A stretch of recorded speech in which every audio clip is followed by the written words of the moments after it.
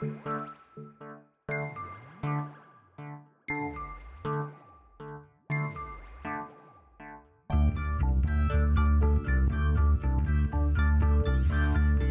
is Continuum Drag, a weekly podcast revisiting television sci-fi, fantasy, and everything in between.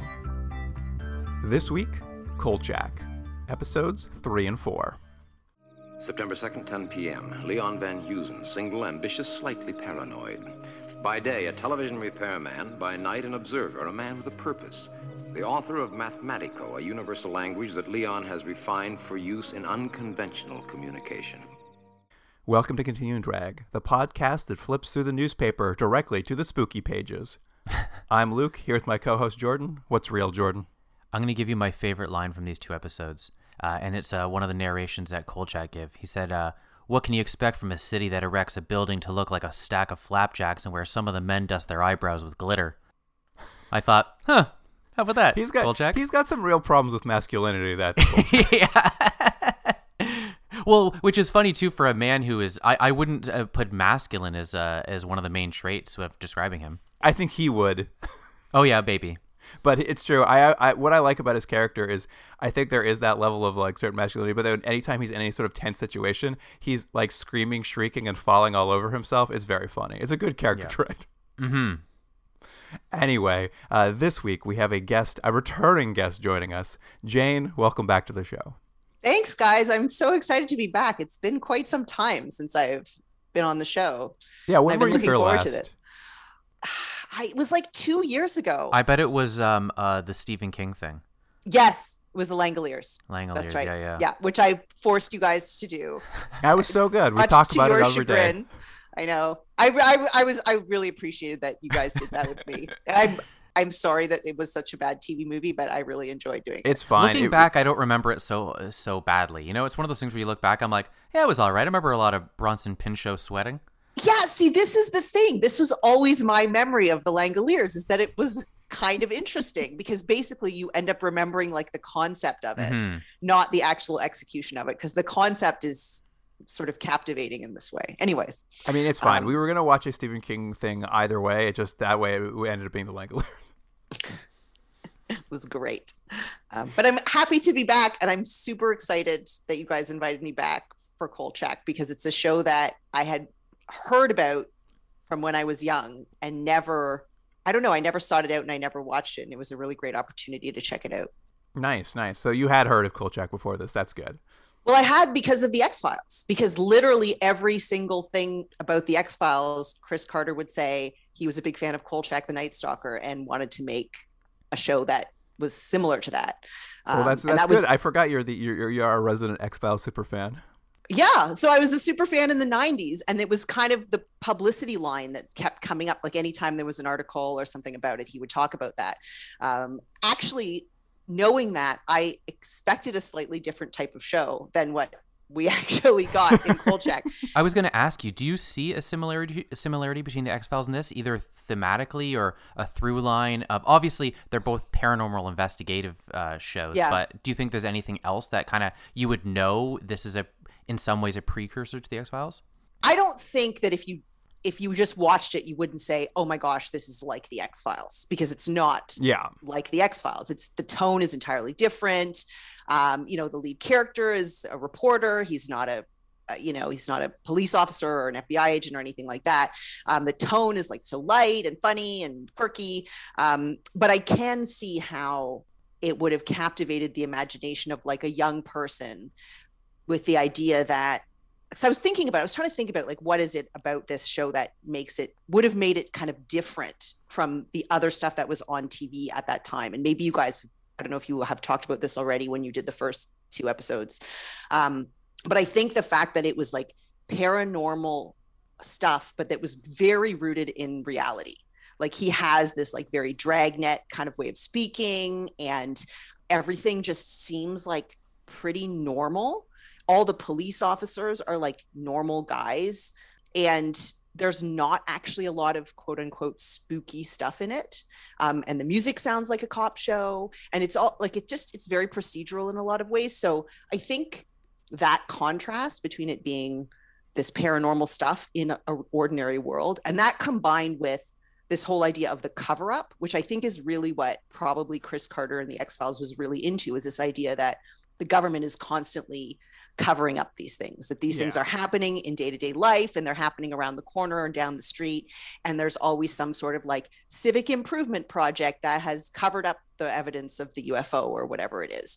And I think that was super, and it was across a lot of sort of the zeitgeist in the 70s, obviously, because of Watergate and all the political cover-ups that were happening. So when I was watching these episodes, that's what I was sort of realizing. I think maybe this is where the crossover with X-Files comes, is it feels very post-Watergate. Like, your hero's a reporter, every cop you can't trust, the government is in the background, like, covering things up. And I think in that way, like, the X-Files was also that sort of reactionary, like, you can't trust what's being told to you kind of thing. It like captured like a moment in time. I think maybe that's what Kolchak does well. That's sort of like the X-Files. It's just like, it's capturing a weird period of distrust. Yeah. And it's super interesting actually, because I looked up the timeline of the Watergate kind of scandal to see how it matched up with Kolchak. And Kolchak is ahead of its time. Like, the first movie, did you guys do the movie? Did you guys watch the I've TV? watched Luke watched them though. Yeah. So the first one is in 1972. Which is before the Woodward and Bernstein published their book and before a lot of this stuff came to light about, I guess there was some paranoia and there were some suspicious things happening. But even by 1974, so the show came out in 1974, which means it would have been written a year or so beforehand, probably, and filmed a year or so beforehand. But it still feels like very 1976. I know that sounds weird, but it's right on the cusp, and it's quite clever in that way. I think it was just sort of anticipating a lot of what was happening. Could be. I mean, it definitely feels like it's definitely pulling from like a tone or a feeling in the air for sure. Yeah, definitely. And I'm sure that's what was going on. It's just by the time the X-Files comes around in the 90s, all that stuff is really obvious. Like government cover-ups and Deep Throat and all of this is like, it's so much a part of the culture. Whereas I think in the 70s, it was just kind of in the news and people hadn't internalized it yet. So anyway, I think that's one of the reasons that the show is like not the tone that we expected, is that it does still have that kind of quirky, funny side to it, because I think nobody would have really committed to like a dark, earnest, the government is out to, corrupt your children and hide everything from you, because that hadn't quite happened yet. We mentioned it, I think, the first podcast, though. There's a hint of that, though, in the opening credits with him whistling, and it's almost that, like, sort of Mary Tyler Moore sort of opening, and then suddenly it gets to, like, dark and creepy, and he's typing, and it's still my favorite. I love the last shot. I usually skip through the credits anytime we have to watch these shows, but I always watch the Kolchak ones because I like his just freeze frame on his face at the end. I'm like, ooh, spooky. Yeah, like something's come into his office and is about to get him. Yeah. It's the truth. That's right.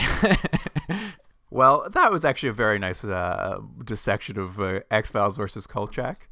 It was very good. I hadn't expected it. So maybe let's move on to the episodes. Great. Oh, but the last thing is, did you notice that they use the X-Files font? Oh, is that all the episodes? That typed font that they use in all the Kolchak episodes is the same font that they use in the X-Files. I never noticed. There you go. It takes an X-Files super fan to notice. It does, especially since now if you watch the X-Files on streaming, it's a different font. Is that right? Yeah, because when they, I think when they converted it to HD, they didn't get the font. So I don't know why. It doesn't seem like it's that hard a font, but it's a different typewriter font. So what you're saying is if there's any young kid out there experiencing X-Files for the first time, they're not really getting the true experience. They're not. The only way to get it is to go back to the original episodes, which may or may not be available anymore. Your parents still have them on VHS all piled up from you recording them when you were a teenager, right? That is correct. Yes. Well, I'll let you in a little secret. We're not watching the original Kolchaks either. No. Apparently the first 4 episodes of Kolchak the Night Stalker actually aired as The Night Stalker. That was the title of the show. And after 4 episodes, they rebranded it as Kolchak the Night Stalker. So there was a different not title sequence, but it had a different title when it came out. So we're not even watching the originals. Oh, interesting. I guess they just, did they think that it was maybe just too confusing because the movie was also called The Night Stalker? I think they realized the sell of the show was Kolchak, and it was time to really like focus in on that character, which I agree, like you 100%. The show should just be called Kolchak. Yeah. I mean, I would watch Kolchak investigate anything. It does not have to be paranormal in nature. Like, I'm a big fan of his after watching 2 episodes. I think The Night Stalker is just to really let you know. It's like Kolchak, The Night Stalker. Like it was like Baywatch Nights. Right. You know? It's going to be spooky. Yeah. But for years, it's also confusing because is he the Night Stalker? He's not the Night Stalker. No, the Night Stalker was the vampire from the first movie. So that's what the other thing is, like when I heard about this show initially and it was called Kolchak the Night Stalker, I thought that he was the Night Stalker and that he did like weird stuff at night. I think he is the Night Stalker. I think it's my assumption was it was in a reference to him out at night chasing stories. But you're probably right that it's not actually him. In my head, I was just like, oh yeah, he's the Night Stalker. But he stalks stories. Most of the show happens during the day. That's true. That's the other thing. I was first watching it. I'm like, where is all this night stalking that's supposed to be happening? He's driving around in bright sunlight in his convertible. So, day strolling doesn't work as well. Kolchak the Day Stroller? Yeah. I would maybe also watch that show. That's just a spin-off. It's great. It's just him getting his actual stories done. It's really just boring. Got to get that byline. Mm-hmm. All right. Well, here is the IMDb summary for episode 3. They have been, they are, they will be. Kolchak connects a string of bizarre thefts committed by a powerful invisible entity that targets metal deposits to a string of suspicious animal and human deaths connected by the fact that the victim's bone marrow is missing. That is an awesome summary. I like right off the bat that we were worried that a couple of the characters we had in the first episode weren't going to come back, but Updike's back and Marmelstein is back. Yes. We got both Updike and Marmelstein back. I'm glad to see them both. It adds to the show. You get a feel of the world and the universe we're working in. It's not like going to be he has different people working the office every week. It's just like, yeah, there's people that those are his coworkers. I like that this episode opens with a twist on the first 2 episodes. Jane, you obviously didn't see the first 2 episodes, but both episodes start with a sort of a cold open in which, like, I think both of them, a woman is murdered, and it's kind of that sequence. This time we start off, it's the same idea. Someone's going to be unexpectedly murdered in the cold open. This time it's a cheetah. I was like, oh, what a twist! A cheetah's being murdered this time. How's Kolchak gonna get involved in this cheetah murder? Yeah, he very quickly, like, he has ears for everything. All he has to hear is that one animal died, and then he's like, but another animal died, and I already know about all these other animals who died, and he's on the case. Like, he's raring to go, that guy. He keeps those notes because that's what's happening. Is back at the old INS newspaper office, the Cubs are in the World Series, and Kolchak is trying to weasel a ticket to the game out of old Updike, who I guess for some reason has become the new sports editor for the episode. I think it's a small office. I think they have to rotate their the parts of the paper they write. Exactly, and he gets that ticket, but when Vincenzo comes by and mentions that this cheetah has died, that really stirs Kolchak's interest. He knows about the previous deaths of a panther and a panda, and he's like, sounds like a story for me. That's where Kolchak and I are different. If I heard a bunch of animals died, I wouldn't think there's a story for me. I think, oh, that's a shame. Animals died. I was like very concerned about this zoo. I'm like, this zoo sounds like highly abusive and like they're really not taking care of their animals. Like maybe that's the story. Yeah. That's the real story. I did like at some point he goes to visit the veterinarian who works there, and she complains about the dead panda because they can't get another one because the commies have all the pandas. That was great. I loved it. They're in Tibet. The commies have them all. That woman is a longtime character actress. I forget her name, but like she was one of the nuns from Sister Act. Yeah. At any rate, Kolchak hops in his car to head to the zoo to report on the story and hopefully get to this Cubs game, which, spoiler alert, he's never going to make it to that Cubs game. But on his way, he picks up something on his old in-car police scanner about an officer being down at the Ray 9 electronics store. When he arrives there, he, as usual, arrives in the middle of a police SWAT movement. Cops are swarming the building. It's pure chaos. And as they surround the building, one of the walls to this electronics store, just bursts out. It's just bricks everywhere.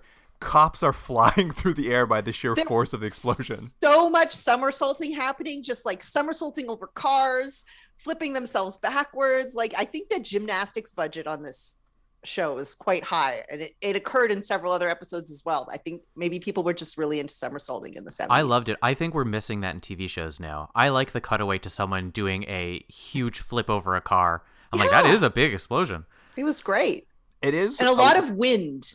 There's a lot of blowing of things. That's right. In this episode particularly, I like that on this show. It just seems like they just have so much budget for police extras, and they're also just there to get tossed around like rag dolls, which makes me laugh every single time. I was shocked at how big these like set pieces were when the police in throughout this episode and the next episode, when the police would arrive somewhere, there would be like 6 cop cars and like 16 extras, and we need to cut the police budgets. That's too many cops. You don't need that many cops for this. Anyway. Yeah, and inside the wall, the police and Kolchak gather around the hole that's been blown in this wall, and what they see is pallets full of lead ingots just stacked up. What is a lead ingot? I think it's like a bar of gold, but it's lead instead. But why? Is it valuable? I think it's used for processing. I think it's just the shape they choose to transport it, and it's used for processing whatever lead items. I think. I could be wrong. We'll have to have some sort of ingot expert write in. Okay. Well, and I think we later find out that this Ray 9 Industries, which owns this electronics store, they're like a big like multinational conglomerate who like they run an electronics store, but they also make missile control systems for the U.S. military. So like I think they're just like supposed to be this large electronics like firm that might have like lots of pieces for making. I guess that was for circuit boards, maybe. I don't know. Yeah, it wasn't clear. But they have it. The point is, a big hole is being knocked out of the wall. So there's a big hole, and they're all watching this big pallet. I think it's just one pallet, isn't it, Luke? I think there's 3 of them. There's quite a few. Okay, so there's a few pallets of ingots, and they just disappear. And everyone sees it, which I liked, because it wasn't just Kolchak. It wasn't one of those, like Pokeroo. He's the only one who sees it. It's that's only a reference for Canadian kids in the 1980s. So it all disappears. They all see it, and Kolchak's like, "What?" It's great. He's like, "Did you guys all see that?" And he immediately gets ejected from the crime scene as the feds show up in their black suits. He's like, "No, you didn't see anything, Kolchak. Get out of here." Mm-hmm. Almost immediately, the police officers who are staring at it immediately decide that they didn't see it. Like that second, like Kolchak is like, "What is that?" And they were like, "Oh, they must not have been there." Or I can't remember what they said, but it was just like immediately they just. But that is the theme, and Luke mentioned it, and I think the last podcast, that there is a feeling of, if not anti-authority, definitely anti-police in this, and police are always seen as a way to stop the truth from coming out, as a like tool of subterfuge. They're just there to kind of get in the way, and they're not really doing anything other than cleaning up stuff. That's really how the police are being seen in this show. Yeah, I mean, the police's first instinct is to lie. Mm-hmm. Well, that's also, I mean, going back to like the X-Files and the paranoia stuff, is the fact that the show feels like a police procedural, but he's not a policeman. He's a reporter. And he doesn't like police. And he doesn't like the police, but he narrates like a Dragnet kind of narration, right? And the format is very similar. I can't remember where I first heard about this, but I don't heard about it, but like basically if you look at like genres, if you look at the genre of the police procedural versus the genre of a mystery, they're both very similar in that there's something that happens like a problem or an issue or a crime that has to be solved. But in the mystery, you follow the characters as they uncover what happened, and you tend to not see, with the exception of maybe seeing a murder with like a mysterious hand at the beginning of a show, you won't see the crimes continuing. But in a police procedural, you tend to see the police and the criminals, or the police and whatever the thing is, happen like back and forth. And then over time, the police hone in and catch the criminals. And so you actually have that with Kolchak also, because he actually narrates moments where he is not present. Mm-hmm. So it'll go away, it'll show something happening, one of these paranormal attacks or something, and he'll have his voiceover. So in that sense, like, it's exactly set up like a police procedural, except he's not the police. No, for sure. It's definitely cribbing those notes. It just decided like we wouldn't, I guess it's just weird. It's like we wouldn't want to watch this, I guess, from that perspective. It doesn't, I guess the creators were like, you wouldn't want to watch this from the police perspective because their job would be to cover it up, I guess. Yeah. Or they would solve it and then the mystery would be over. The show would be done. police would do their job properly, and then there would be no more show. I also like the voiceover on this show, and I generally don't in TV shows, but I know it's a stylistic choice to kind of have that like gumshoe kind of feeling to it, which I think works. And then also it's a real time saver. You know, he can, like you're saying, Jane, if he's not there, he's like, oh, and then the person went through the door and that's why they're there, and they can get through things quickly. And I think they use it pretty effectively in this show, as opposed to some of the voiceovers you sometimes see where it's just like, you're just repeating exactly what the viewer's already seen. Like they're actually using it in a pretty functional way. Yeah. And it was actually, when you watch the original TV movie as well, which was even better written in terms of the voiceover, like it was very good at just like jumping from moment to moment and letting the voiceover really lead us in an interesting direction instead of just repeating what was going on. It was cool. Did you watch both original movies? I didn't watch the second one yet. I watched the first one. Fair enough. I'm going to watch the second one. We'll get back to this episode, I suppose. Kolchak leaves the scene of this crime to head to the zoo, where he finds like the cheetah cage has a similar like blown out nature. Like all the bars are blown out like it was at the electronics store, and he discovers this like looks like a black obsidian ore on the ground, but he keeps claiming it's like, oh, it's real sticky, everybody. Trust me, it looks like it's hard, but it's very sticky. That was funny. That's what he kept saying, and it was just a weird thing that I don't know why they just didn't change it in the script, because it clearly wasn't sticky, but everyone, for some reason, they needed it to be sticky. But I'm like, look at it. It doesn't look sticky at all. It looks like a rock. Yeah, I thought that maybe it had congealed, like it had started out being sticky, and then it had hardened. I was confused by the description of it being sticky. I think the writers had hoped they'd get some goo for him to handle, and they ended up getting him a rock, and then nobody kind of ended up like writing a fix into that. But it's fine. It was just very funny. He finds this thing, and as he's sort of looking at this like sticky black goo, he's reminded of a call that came on a radio show he heard as he was driving over, which is so coincidentally everything fits together. Very, very true for the Kolchak show. But he heard a man calling into a radio show complaining about sticky black goo all over his driveway that he blamed on city road construction. So Kolchak, after making a few dead-end phone calls, finally just drives over to Mariposa Lane and finds that all the black goo is gone since that apparent phone call. But the man who owned the house happens to come out and says, oh, it's so weird. I called the radio show. Midway through my conversation, they cut me off the air, and then an hour after that, the city showed up to remove the black sticky stuff from my lawn. They tried 3 ways. Did you guys catch the 3 ways they tried to remove the sticky goo? One way was they tried to go at it with like a flamethrower. Yep. And burned his tree down and his bush, and like almost burned his house. I believe the other one was a shovel, and then chemicals that turned his lawn yellow for some reason. Oh, right. I want to mention that, I don't know if you guys noticed, the actor was Dick Van Patten. He's a big actor. Yes, in the 70s I noticed movies. that too. Mm-hmm. It was nice to see a bunch of people show up on this show. Yeah, 8 is enough. I think that was his big show. Jordan, these are the shows for you. These are where all your heroes live. Did you guys see who the story consultant was on all of these episodes? I did, yeah. It's crazy. Yeah. We'll get to it later. A little tease for you, audience. Anyway, this man, he basically gives them the rundown of what happened, and then he starts talking about how a lot of weird stuff has been happening in the neighborhoods. Lots of animal deaths have been happening. His neighbor was on his porch listening to his stereo, and someone just stole the stereo out from under him when he was listening to it. And then the cops later found just the chassis to the stereo, all the electronics removed, in a ditch down the street. What's happening in this world? The police aren't doing their job.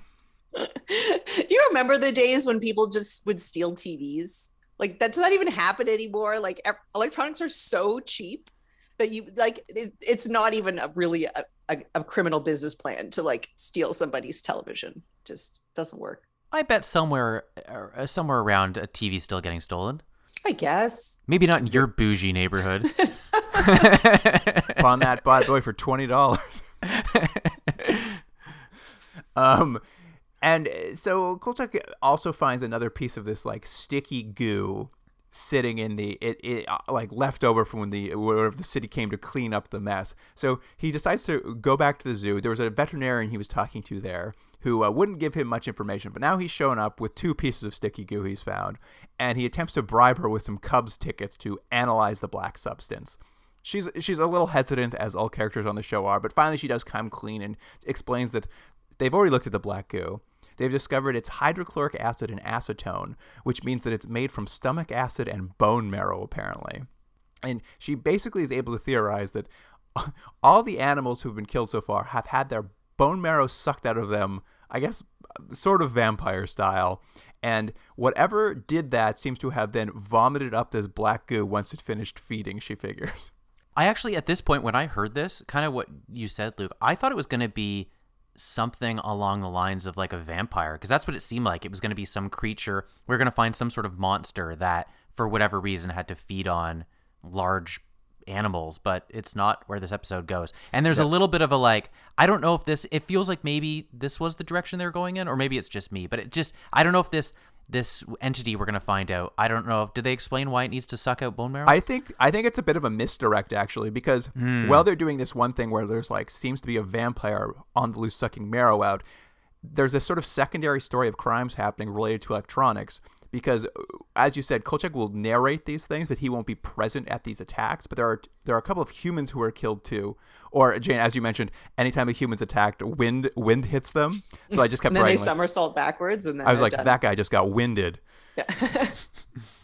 But two people are killed. There's a purse snatcher who grabs a purse and then goes and hides in an abandoned building to go through it. And what he discovers is like the place is like filled with piles of like electronics, and he's then immediately murdered. And then we see a TV repairman who goes out into the woods to broadcast radio signals into space using his universal language that he's created. Jordan, I'm sure you remember.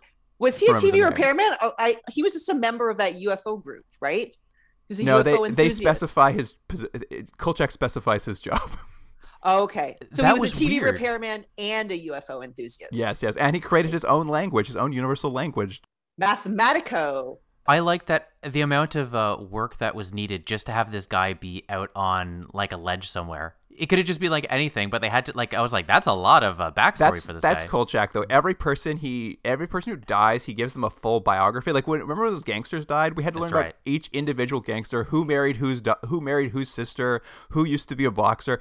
None of them ever come back, but you just get like a full bio of every dead character.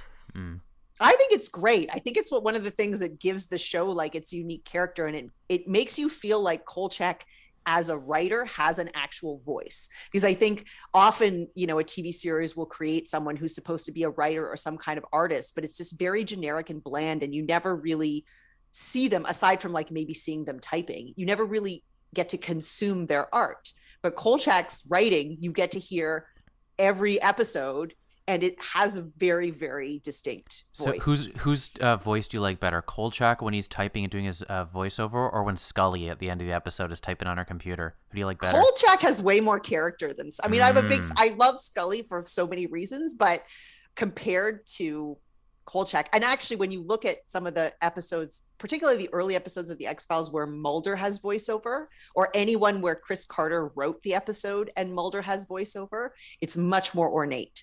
Like he does these but it's still not as clever as Kolchak. There you go. Kolchak takes it. That's right. Well, getting back to the electronics for a second, I think what's happening here is like there's this dual crime happening. There's people dying, animals dying with marrow sucked out, but you've got this side thing of electronics going missing. And they talk about at that a few times that like this Ray 9 place is making missile control systems. And throughout this episode, the police are always at the crime scenes, but always off to the side, never speaking, are men in black suits, probably like we're supposed to think federal agents who are also watching over what's happening. So as I was watching this, I was like, I was trying to figure out whether there's two crimes happening or whether it was like, is this like a military experiment gone awry? Like they're really toying with like what could possibly be happening here, because like the marrow doesn't seem to match up to the electronics till we get to the end. So it was kind of an interesting where I was just like, there were sort of dueling crimes happening that weren't clear to me as how they crossed over. Yeah, I really felt to me like kind of a grab bag of stuff. And part of me was wondering if that was because it was still kind of early in the UFO mythology, in terms of like the public awareness of UFOs and what the sort of agreed upon story is of how UFOs operate and what they want and what they do to people. But I'm not sure. Maybe there was lots of UFO lore that was pre-existing, but it did seem like someone was like UFOs, and then they just randomly picked some stuff that sounded weird. We can get into it at the end, because I actually think it all adds up by the end. Oh, okay. You can explain it to me then. Anyway, Kolchak then he heads over to see another returning character, Gordy the Ghoul. Yep. who's still running his death pool lottery. Yeah, it's this show does a lot of things very well, and the building of the world is one of the things they do well, and stuff like this, like having these characters. Like, there's no reason for Gordy, the what's the profession? The he's a mortician. He works the mortician. Yeah, whatever he is. There's no reason for him to also be running like a side gambling pool on like dead bodies, but it just like colors the character in the world, and I think I like that sort of thing. Yeah, absolutely. Kolchak's there because he wants to get the autopsy report on the guard who was killed at the electronics store during the wall explosion. But before he can get it, Gordy's boss, Stanley, intervenes. And, of course, Stanley's, like, overly friendly, offers to definitely give Kolchak a reading of that autopsy report. And what he reads to him is just, like, everything was fine with him. He just died of a heart attack. But while he's doing this, Gordy really subtly, like, slides Kolchak the audio, the cassette tape of what happened at the actual autopsy, which was a very funny sequence of him sliding him a cassette tape. But when he listens to it, basically what he finds out is that just like the animals, this guard had all his marrow sucked out. So these things are all intertwined. Wouldn't it be wonderful if the solution at the end of it was just a golden retriever? Just loves eating marrow? Just chewed him up real good. Mm-hmm. Runs off with electronics. Could be a dog from space. Mm-hmm. Haven't seen that before. And Kolchak sort of starts putting together these sort of like disparate elements, and including some things we didn't get to, that we kind of just see at like brief moments. Like he goes to a police press conference and notices his watch has stopped, and somehow notices the police chief's watch has stopped, the guy who was also at the last crime. So he's just like, oh, some sort of electromagnetic event happened at the electronics store. So that has something to do with this. And he takes all of these leads and goes back to, for this weird, very kind of funny comic scene with Vincenzo, he goes back to the office to try to convince Vincenzo to let him write this story. And because the Cubs are playing, and I guess their paper's covering it, the boss in New York loves the Cubs so much, he sent Vincenzo a private catered dinner in his office. Like, there's one butler serving Vincenzo food in his office. Is very fancy, but it's just at his office. Yeah, I did not understand what was happening, except that it was just great fodder for a comedic scene in which Kolchak has to explain all of the ways in which people's marrow has been sucked out and they've been, variously injured and autopsied while his boss Vincenzo tries to eat. And Vincenzo is like, I have an iron stomach. I have an iron stomach. And he just like starts to look iller and iller as he continues to eat and hear these stories. I understood giving someone like a fancy dinner, but I've never heard of someone also providing their own personal butler/waiter. It's the 70s, baby. All bets are off. Do you know what I mean? It's not like he went to a restaurant and had his own personal server. That they've all come to him in his office. Yeah, they brought all that food to his office. This could be like a new pandemic business model, guys. Have someone come and have a private butler serve you your meals, your meal kit. Which course do you think was the brains course he was about to be served?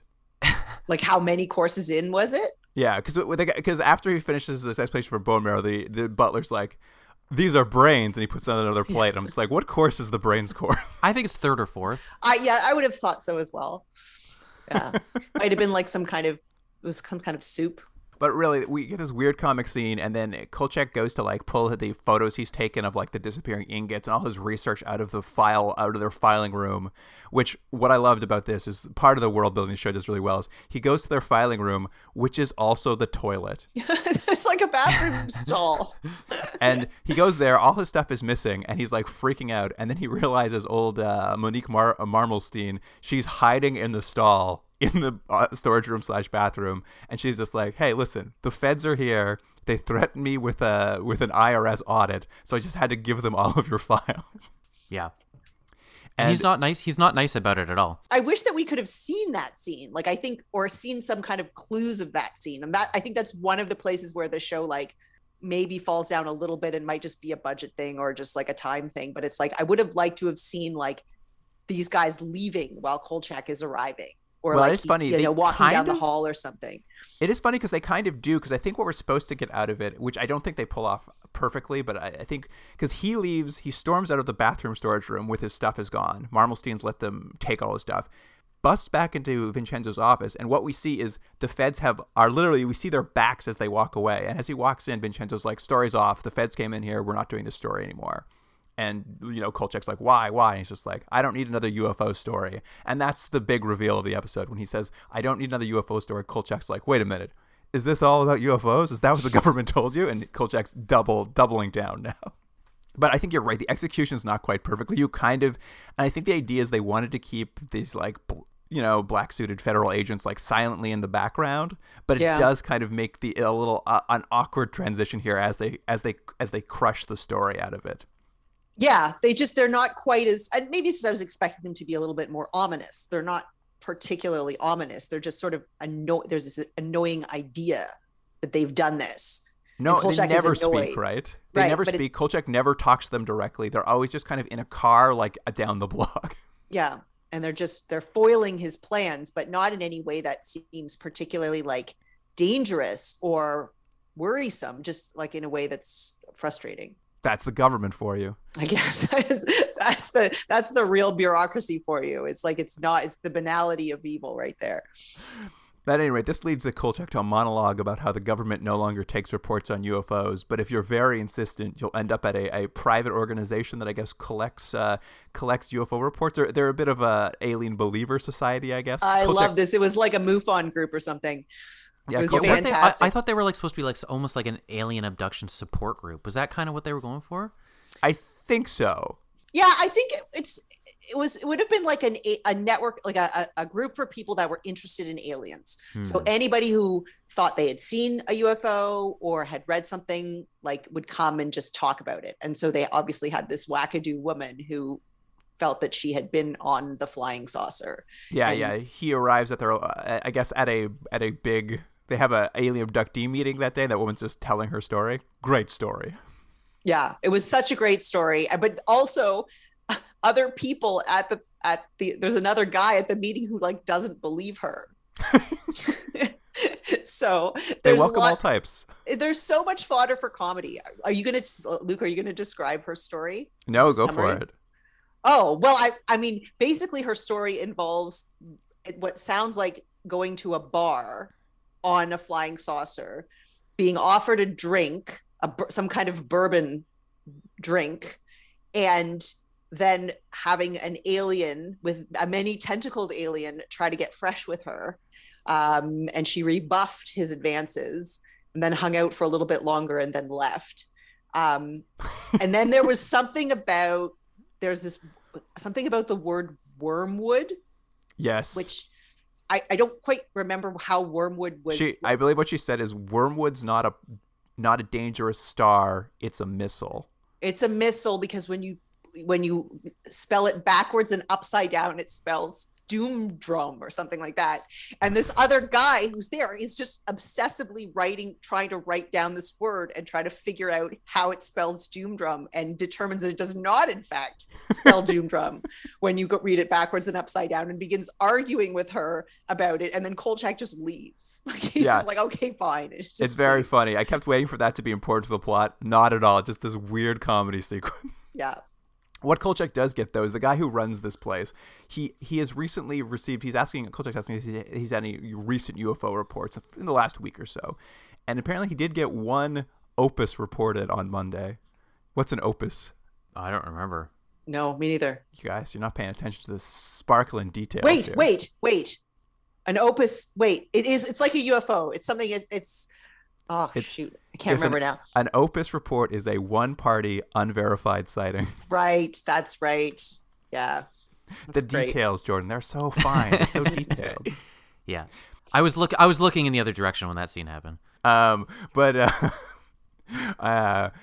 basically what it was is this report was done by that now dead TV reporter at Snake Rock, which is where Kolchak heads next. Is he goes up there and he kind of like half drops in his monologue a little piece of information that maybe he should have seen it a little easier, but he's just like, given all the electromagnetic interference or whatever, I can probably use a compass to track this thing. Yeah, I wasn't sure how that was going to work. Was the idea that whereas the compass normally you can use it to point north, it now was just directing its magnetism was pointing towards whatever this was? That was exactly. Exactly. That's the idea. They kind of drop it very suddenly, and that becomes a major way to track it. I mean, whatever. It's kind of a fun way, but it ends up leading Kolchak to a planetarium where inside there are 2 dead security guards in the planetarium. Yeah, and like one security guard we see before Kolchak arrives, we see one security guard find the other security guard who's already dead. And then that one security guard calls the police, but doesn't report that somebody's dead. He just says, you better get down here right away, in that very obvious TV way. It's that thing I love in TV. It's like almost a commercial break thing. They used to do it on The Next Generation all the time, which was my favorite. It'd be like Riker would call up to Picard and they'd be like, what's on the planet? And he'd be like, trouble. And then they go to the commercial. I'm like, oh no, not trouble. I'm like, it's like, that's not providing any information, but it's real fun for a commercial break. It's a very poor report, number one. Yeah. Yeah, and then Kolchak shows up, and then they're suddenly both dead. Although I don't think we saw the second guard die or whatever. No, they've both been killed. And the planetarium projector is turned on. It's starting to show various star maps on the ceiling. All these things are going. We're seeing all the controls moving on their own.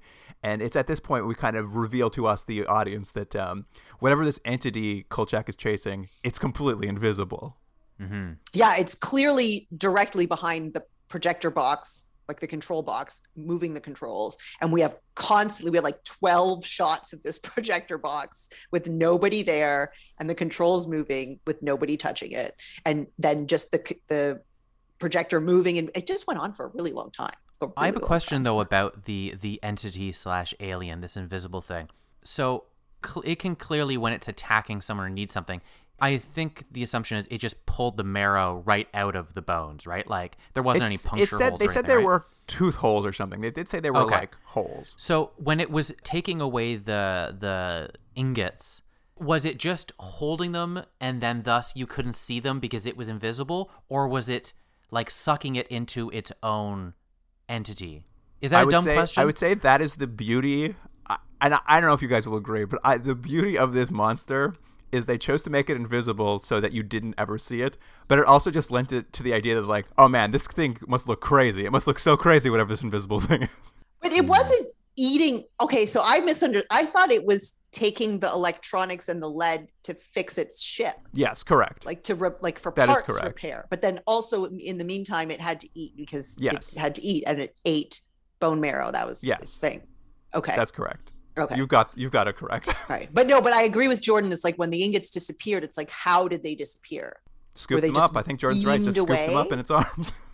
Yeah, maybe. Right. So then, based on this theory, if the entity had also grabbed Kolchak, he would also then be invisible. Theoretically.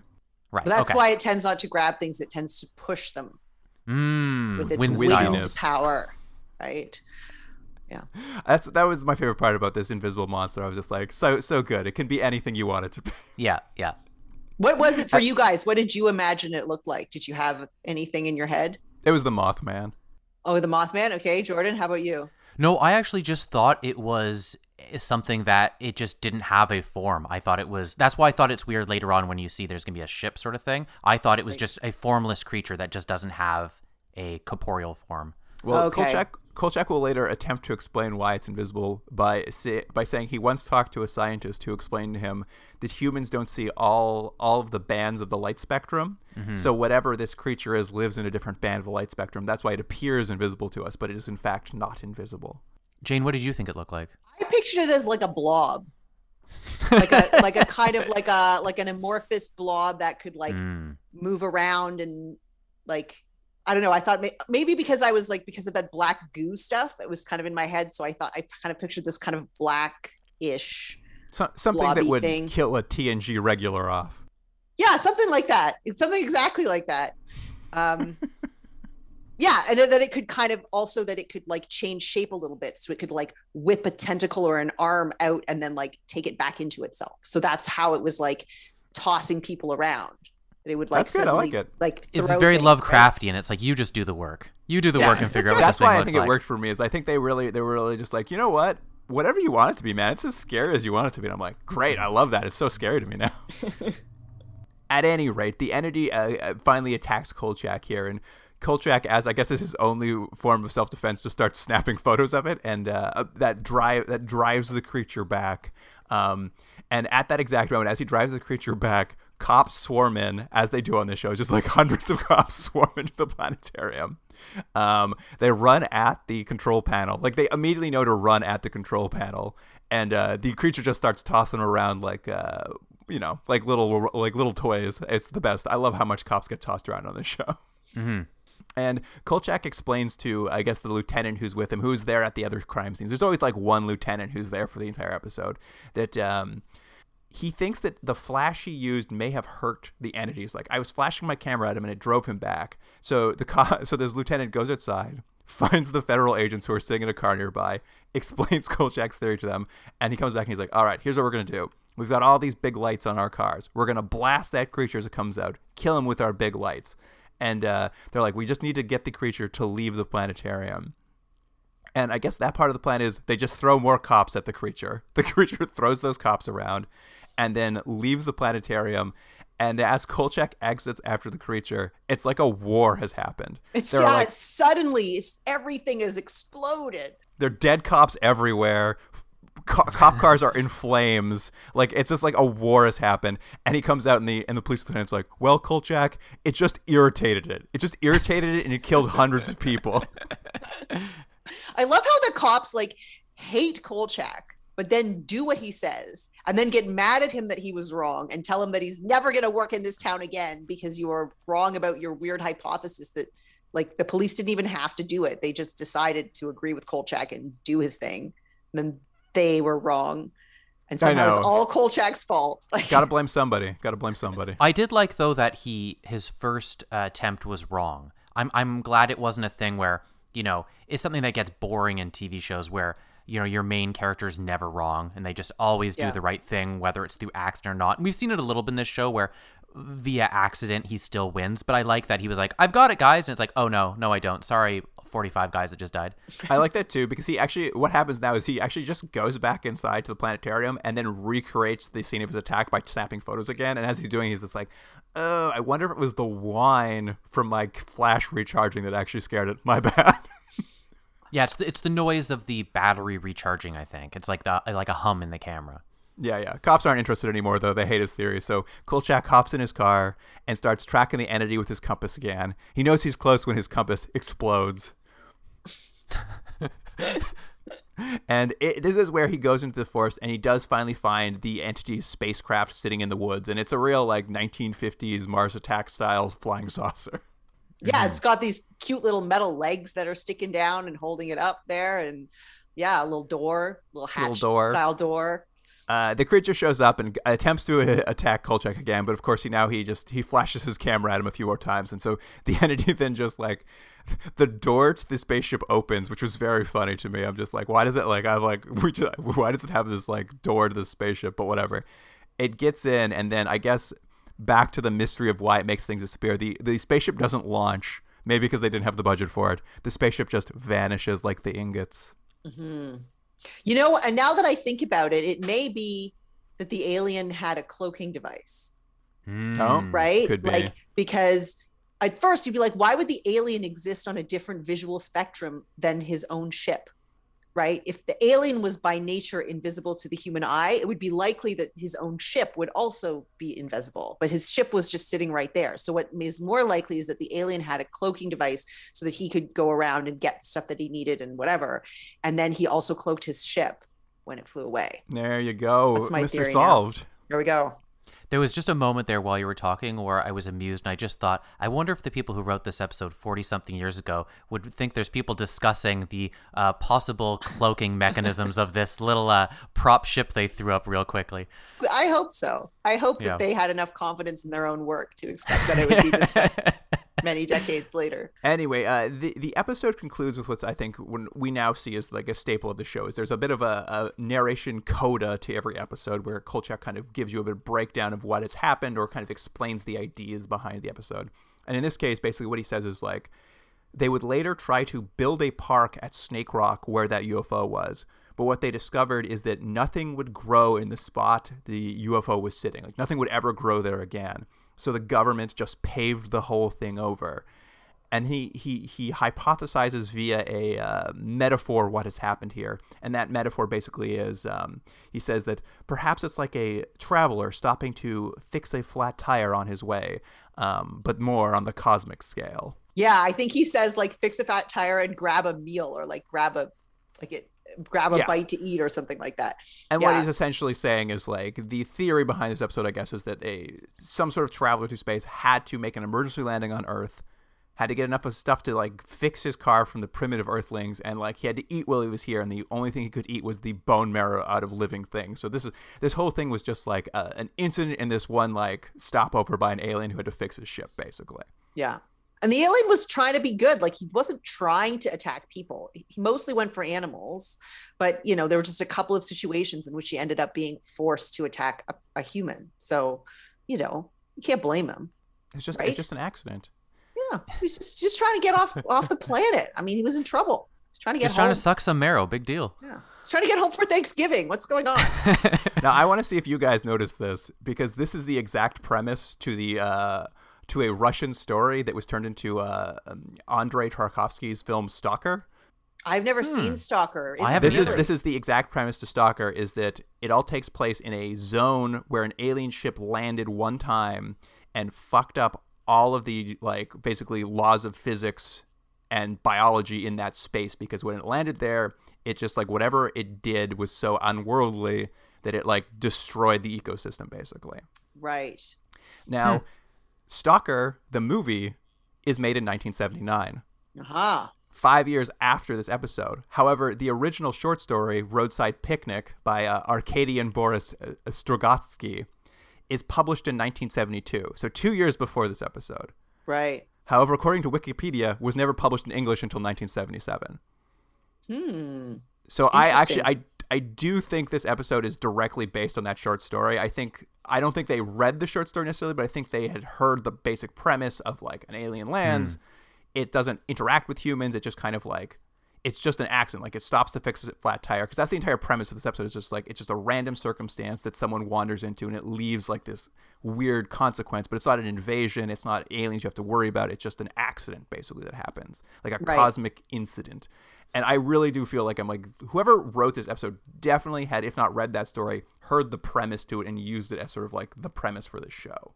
In this episode, I kind of felt, because we'll talk about episode 4 in a minute, this almost felt in some ways a little bit like an outlier, because this next episode is very much more in tune with the first 2 episodes, where there's sort of a person doing crimes and he's out to catch them and sort of solve the crime, where this one was more like picking up pieces of something, and there's this more this vagueness to the whole episode. It was a little bit different.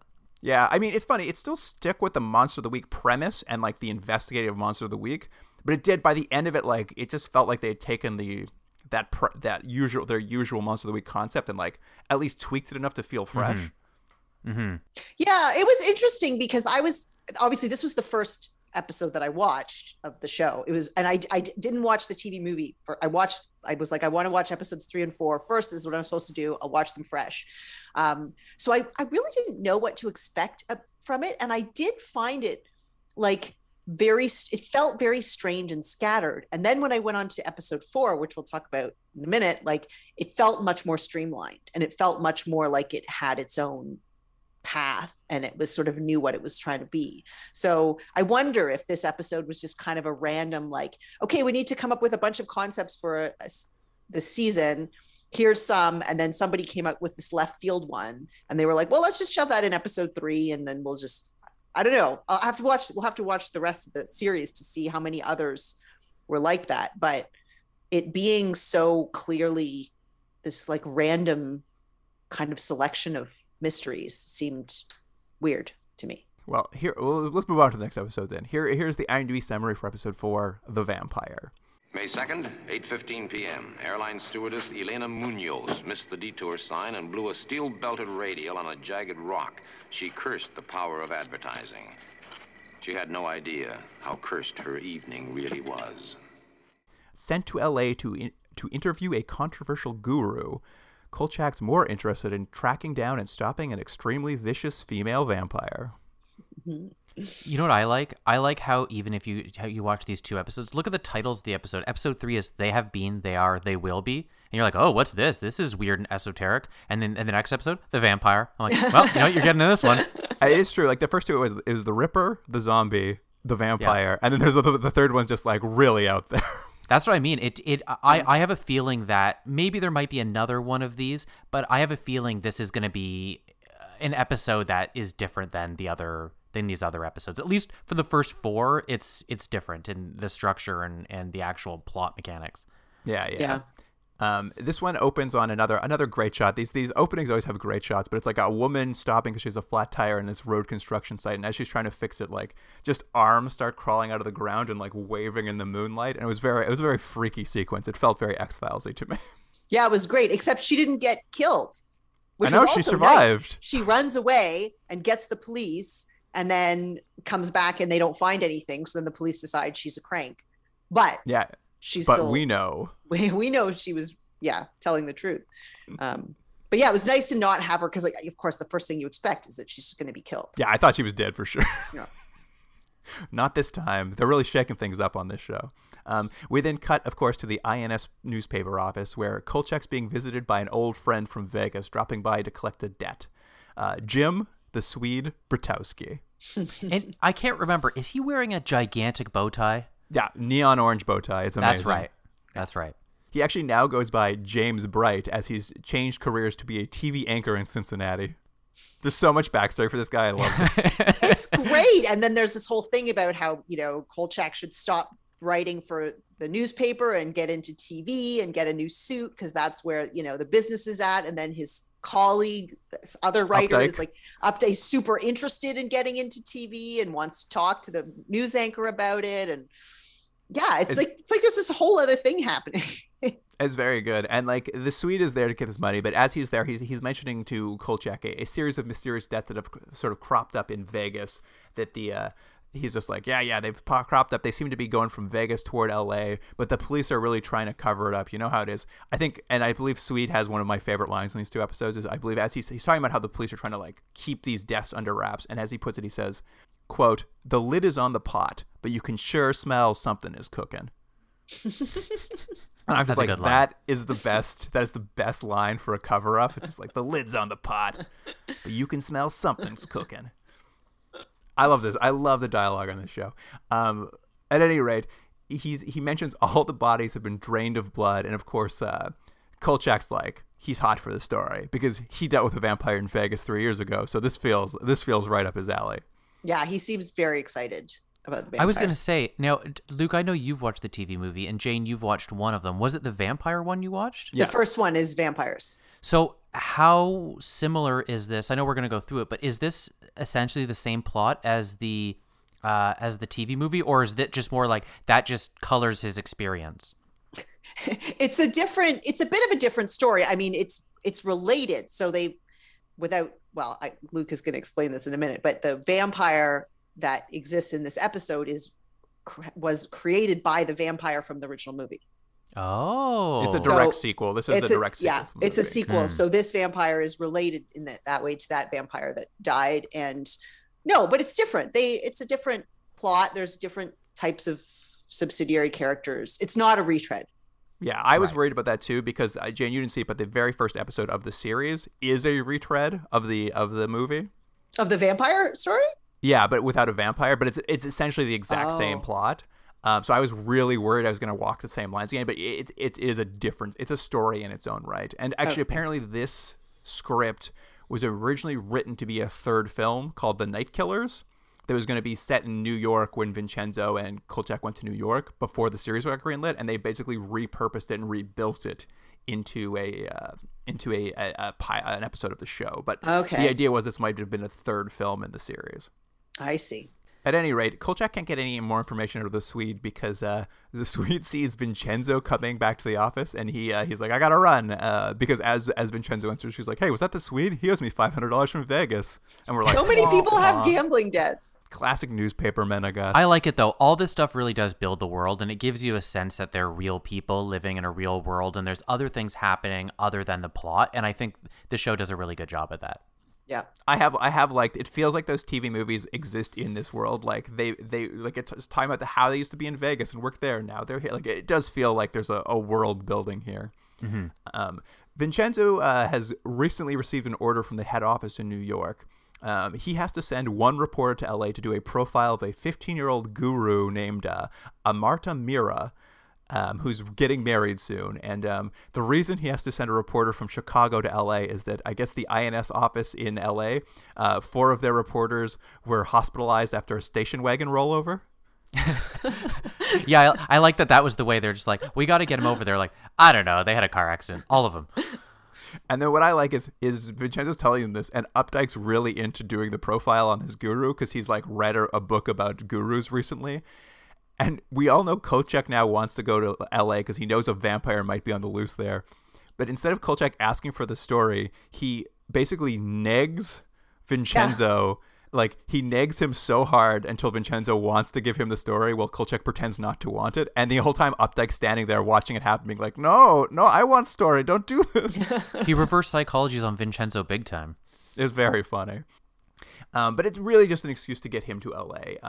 And in LA, they don't waste any time. The vampire who will come to learn is named Catherine Rollins. Right. She's arrived in LA, and for some weird coincidence, she bumps into her sister's boyfriend on the street. They head back to the apartment the boyfriend and the sister share. She immediately starts making out with him, and he's into it.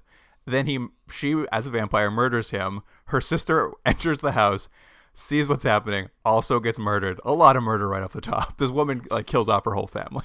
Every time the actress has to be a vampire, it made me laugh because she's so over the top with her vampire antics. Like the sort of I don't know, baring of her teeth and stuff is so big. It made me laugh every time. Yeah, and the sound effect that they put on is that's right. This crazy hissing sound that's like sort of like a cat, basically, but clearly is being done by a person. And it's so loud and ridiculous. Yeah, it's funny every time. But there's the real worry is if you think you're gonna there's gonna be confusion that she's a vampire. That's not happening. Oh, she's 100% a vampire. Don't worry. There's no mystery. Yeah. Well, and this was where I was really seeing like it was this very like police procedural thing where it's like you just watch her killing people like constantly, and then you watch Kolchak like trying to find her. There was never any doubt as to what she was at all.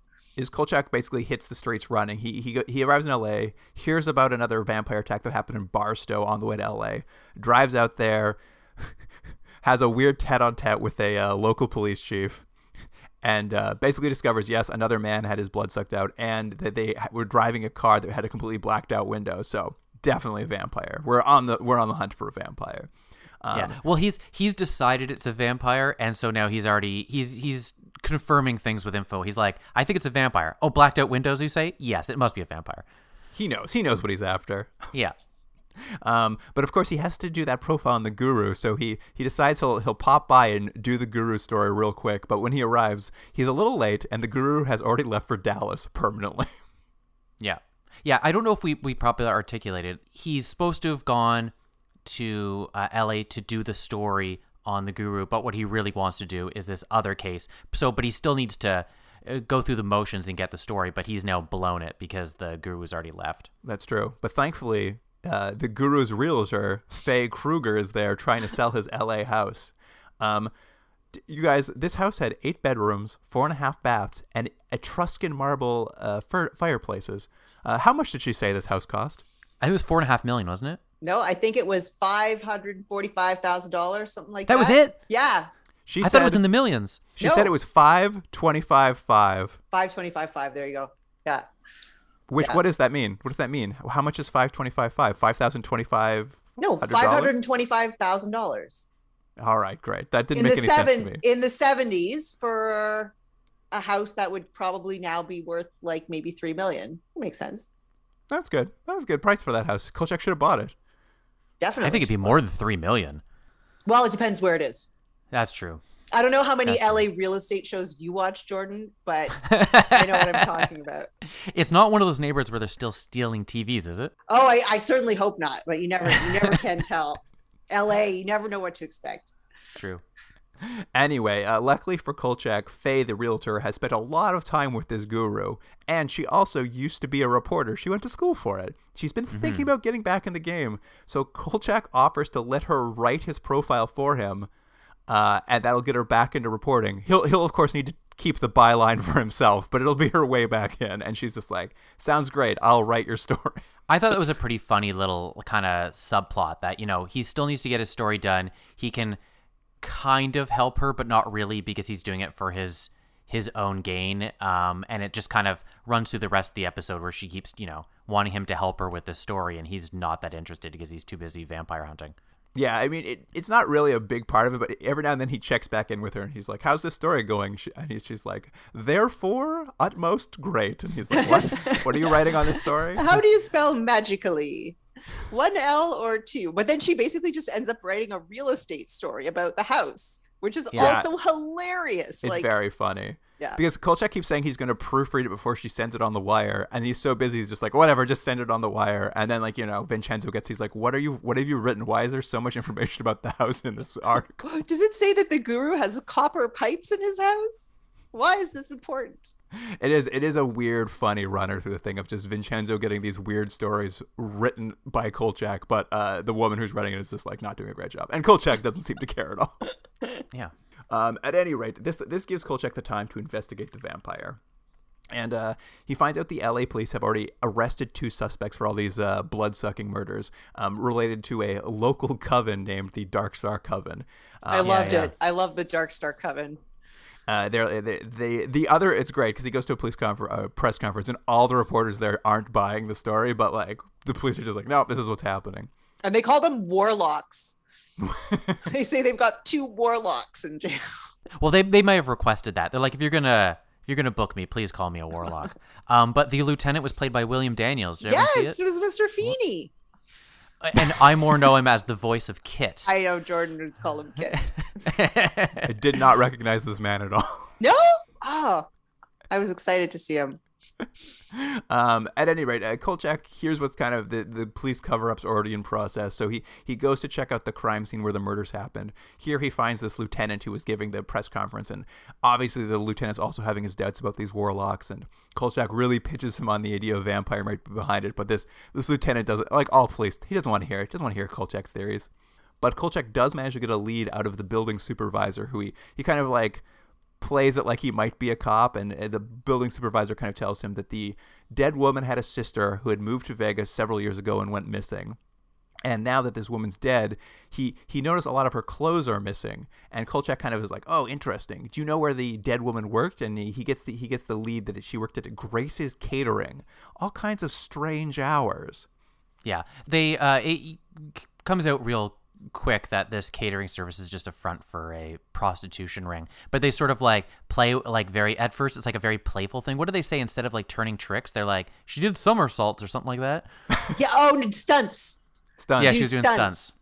Yeah. Instead of tricks. But that'd be my dad. If you ask my dad, that's what he said. She was doing stunts.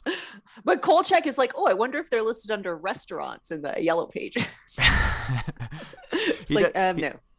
He does finally track down the phone number and calls them up, and he talks to the head pimp, or as he's referred to in the show, the Mac Daddy. Do they call him that? Yeah, someone says she calls him. The girl calls him her Mac Daddy. Her Mac Daddy. Yeah. A man named Ichabod Grace. Yeah, right. There's not too many men named Ichabod anymore these days. He looked like an Ichabod too. He was well cast. Mm-hmm. He's sort of like got that like had that kind of tall, long look to him. He reveals that Catherine the vampire has indeed started working for him recently, and Kolchak basically books a date with her for that evening. He's like, he doesn't know that she's a vampire. He wasn't like, know. Yes, Catherine the vampire is now available. He doesn't know. He would never have hired a vampire had he known. I'm just saying, if this whole plot didn't go forward, she would have made a terrible prostitute. Like her, she has no return business. She eats everyone, or whatever, sucks their blood. Doesn't eat them. She sucks their blood. So like, yeah, but I guess that's not a recipe for success. If she gets paid first, then she's still bringing money back to the pimp. And the thing is that there's a lot of business travelers, so you're not necessarily expecting return business. It's like, they're going to be in town and then they're going to be gone. All right, Jane, you would run a better prostitution ring than I could. We get it. Okay.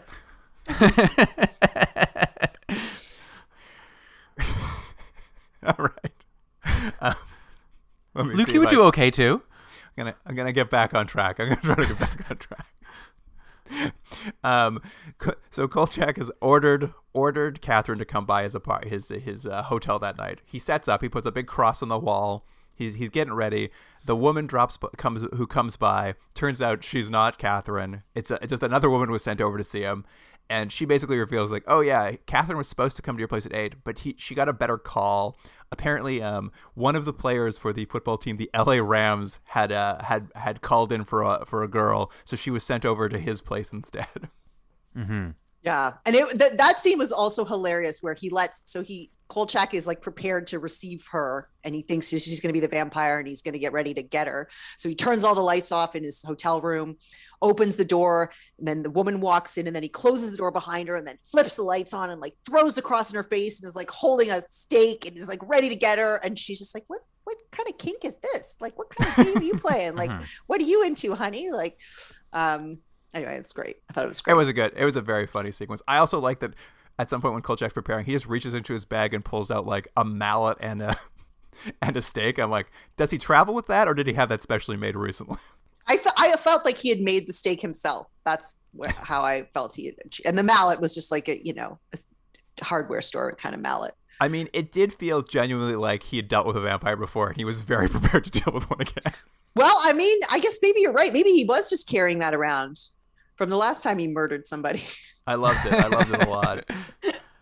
At any rate, now that Kolchak realizes this isn't Catherine, we cut to the football player's house, where the football player and the vampire are laying next to his fireplace, giving each other the daintiest little kisses. Just so dainty really little kisses they're giving each other. Smooch, smooch, smooch. But then the football player is just kind of also just lying there. Like, he's not even very actively trying to do anything. They like smooch a little bit, and then he just is like he's falling asleep or passing out or something. He probably just had a big game, I guess. He just called her over for some smooches so he could get to sleep. And then like things start getting really insane, because they're like, Kolchak's monologue just like, but then the rest of the football team dropped by to play a prank on their best friend, this football player. And then you have like four other like giant guys walk in as they're like laying on the ground. At which point the vampire just starts like murdering every football player in the room. Yeah, what was the prank supposed to be? That they were going to walk in on the middle of the thing? It's not even clear if they knew he was going to have a girl over. It's just like they just also showed up, as I guess is the idea. No, it was because I think the other prostitute had said that. I don't think it was the football player ordered her. I think it was his friends. Oh, so this was all just a prank to humiliate him, because he didn't know how to have sex. He only knew how to give little smooches. I think that's it. They're going to walk in and be like, look at you, you fool. Point and laugh. Oh, male bonding. But really, the point of it is they want to get like a bunch of really big stuntmen in a room with a vampire, so the vampire can essentially throw them all over the room so we can see how powerful the vampire is. And there was so much more somersaulting, which is my favorite thing. It is the one thing I really like about the show, which I would think at some point would get boring to me, but I every episode, they really like to show you that whatever the supernatural entity is, it's so much more powerful than anything, like any human being. So they have to show you it just like tossing men around like they're rag dolls. And I every time I like really enjoy it. Kolchak, of course, arrives mid football murder. He like walks in as usual, starts snapping photos of like these football players getting murdered. The vampire attacks him. His camera gets tossed in the fire, also per usual, so he can lose the footage he has. And he, of course, knows he's a vampire, so he's able to make a makeshift cross and drive the vampire away. And as soon as he does that, as always, police swarm the room. Just police swarm into the building as soon as the vampire leaves.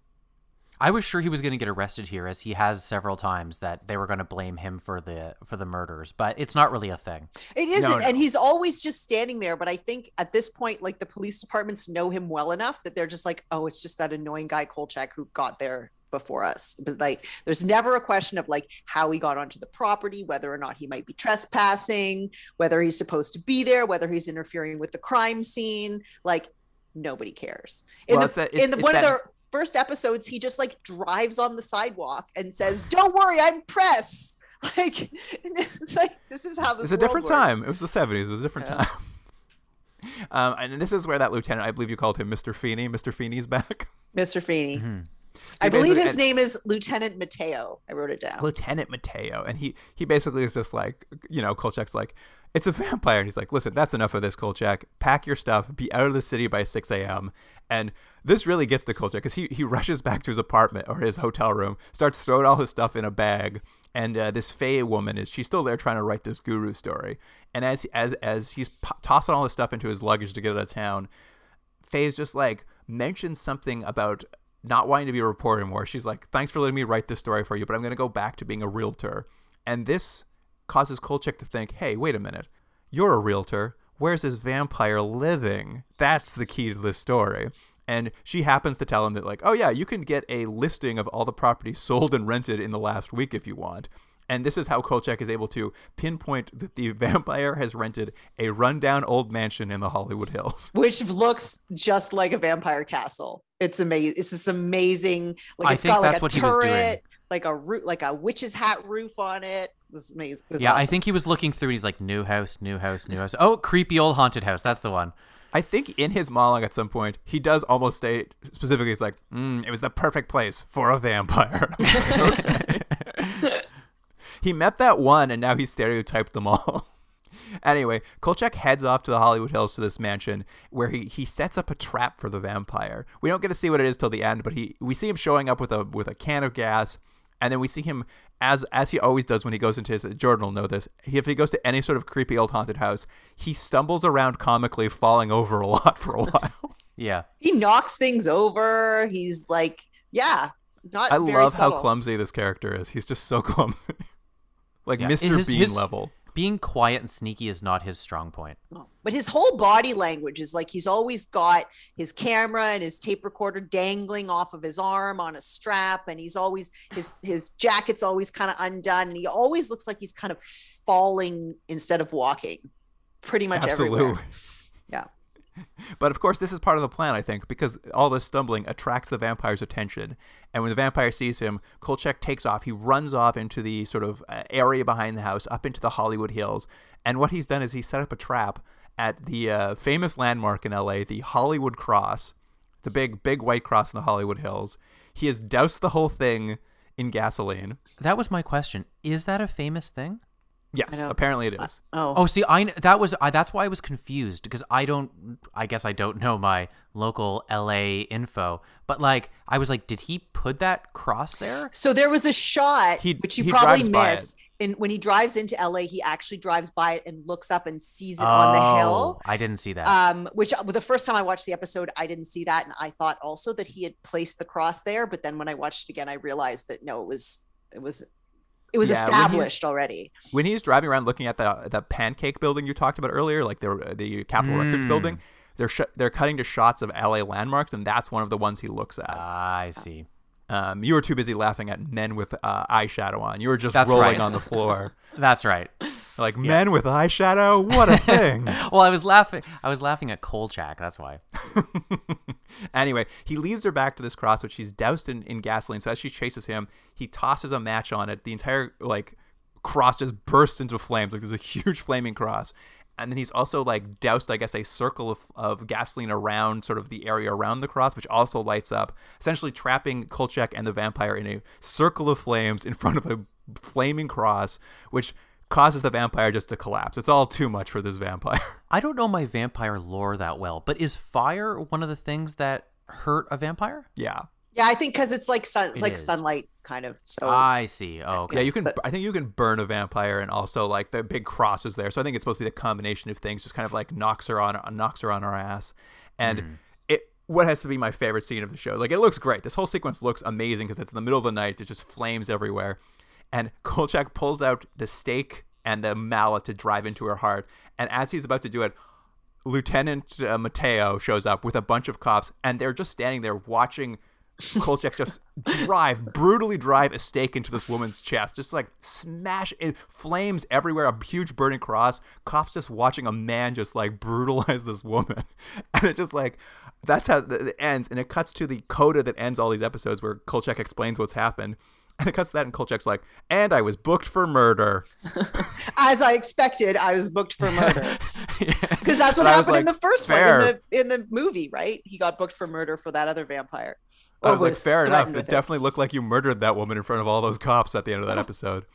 But he was let go, and why was he let go? he was let go because the autopsy report on the woman showed that she had been dead for at least 3 years. Mm-hmm. So Kolchak was let free and got to get back on that plane back to Chicago. Yeah. He loves technicalities. Yeah, it's truly. It was a great climax. I gotta say, this might be one of the best climaxes this show's done. Yeah. Like the flaming I also cross. really liked how he was like, it was a local landmark, so naturally I had to pay for the new one. Oh, that's right. I forgot about that. He says he has to pay for the local landmark too. Which is very funny. Again, it's just like one of those little flourishes. It's like if he hadn't said that, no one would have cared.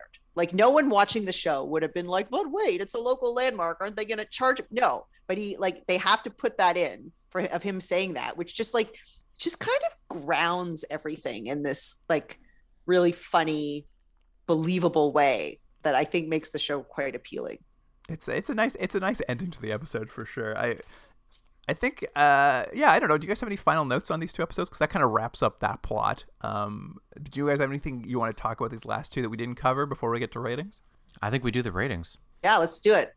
All right. Well, Jane, as you are our guest, and how this usually works is, what do you want to give out of 10 to the "They Have Been, They Are, They Will Be" episode? Because it was a bit muddled and I wasn't sure about it, I would probably give that like maybe a 6. 6. Mm-hmm. Jordan, what do you think? I feel very similar. I would give it a 6 as well, except I'm going to give it an extra point to a 6.5 because I think it was different.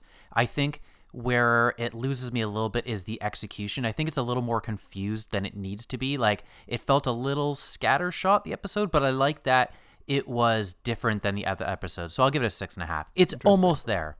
I think it was perfectly executed. Like, I actually don't think there was mistakes made. I think they meant everything they did in it. I think it suffers from being like having to be made for television. Like, I don't think they could get into some of the bigger ideas they were futzing around with a little bit. But I honestly, I think this is my favorite episode of Kolchak. I think it was like, if they did it this way more, where it was a little more like they were trying to do something a little more than just Monster of the Week, I think that would get. I'm giving it a full 8. Wow. Impressive. I don't know if they'll make a better episode this year. I don't think there'll be a better episode of Kolchak. Really? That's quite the challenge. You still have like 15 episodes left. I just don't think they'll do it. I think it's going to fall to Monster of the Week too much. I think this is the best version they'll do. I think that is a good lead to the next episode because I didn't love that episode, but I get why you liked it, Luke, and I think there was elements of a lot of interesting things there. Again, I think the execution was a little bit off. I mean, we probably disagree on that. But after watching the 3rd episode, and I was like, oh, that was okay. Then I watched the 4th episode, and I think I appreciated the 3rd one more because I was like, oh, we're back to this again. And it did feel a little bit like, I'm scared that this show is sort of hit a level and it's just going to stay there. Like, it's not going to get any better. It's not, I don't see it getting any worse, but it seems like it's worse than might be that we're just repeating itself. So I'm only going to give this one a 6. What do you think, Jane? Yeah. So that's interesting because I watched it, like I had only watched episode 3 and 4. So I didn't initially have the point of reference of the TV movie also being vampires or any of that kind of stuff. And so I thought episode 4 was quite like good. Like I thought it was like interesting and well executed, and it had like a really good through line. And so in that sense, I would probably give it like an 8, but I do appreciate what you're saying about, it's actually kind of a retread of the same thing. And I'm not sure how it compares to the first, episodes 1 and 2, which I also haven't watched. So if that's starting to feel like a repetitive structure or repetitive kind of style, then I could see why you would rate it lower. But for me, just coming in and watching those 2 episodes, I would give episode 4 an 8 myself. Yeah, I actually think the vampire is much better done than the first 2 episodes. I think I would agree. I would agree with you, but don't you feel like it's interchangeable with them? Don't you think?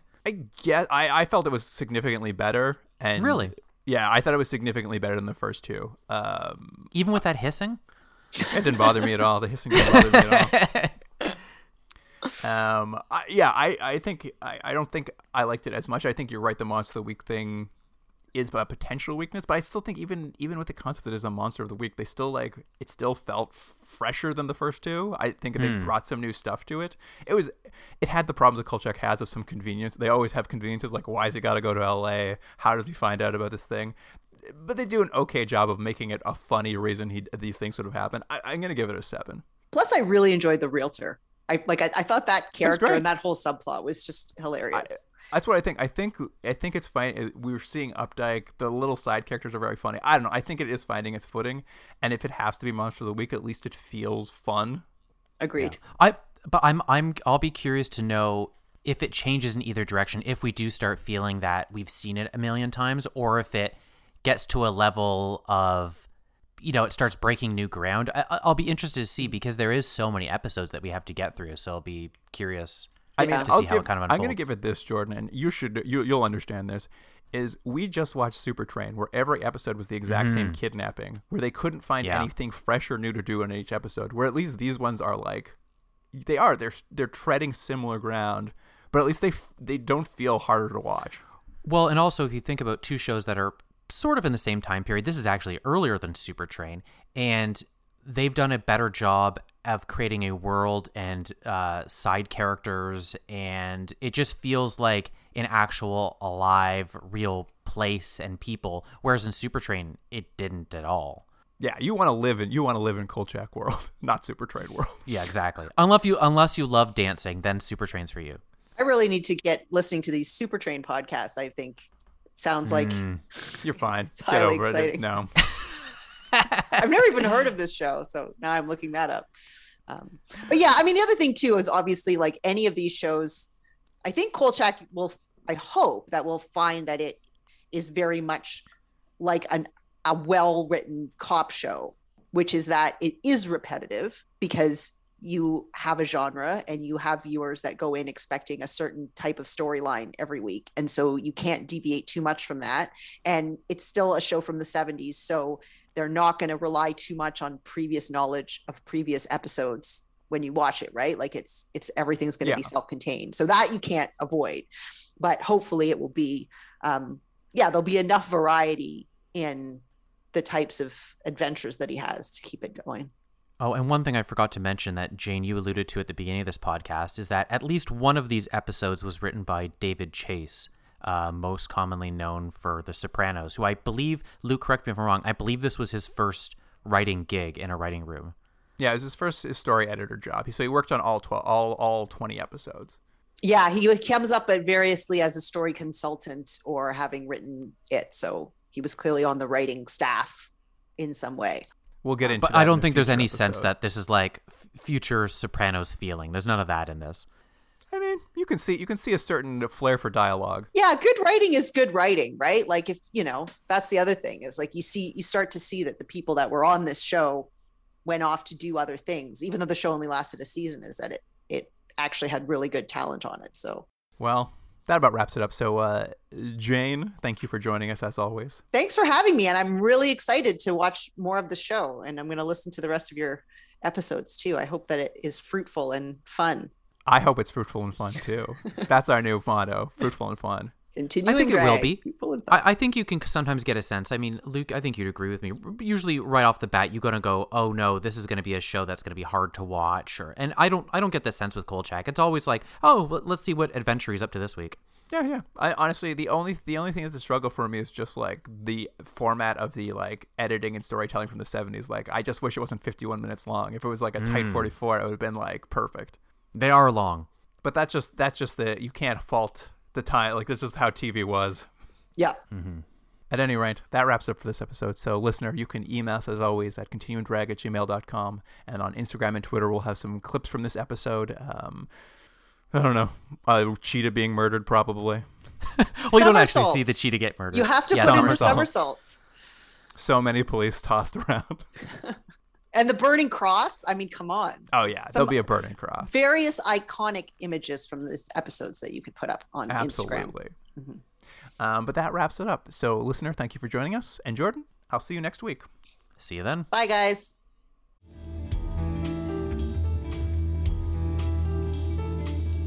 Continuum Drag is recorded in Toronto, Ontario. Theme music by James Rex Seidler. Produced by Jordan Dullock and Luke Black. Special thanks to Aaron Yunes.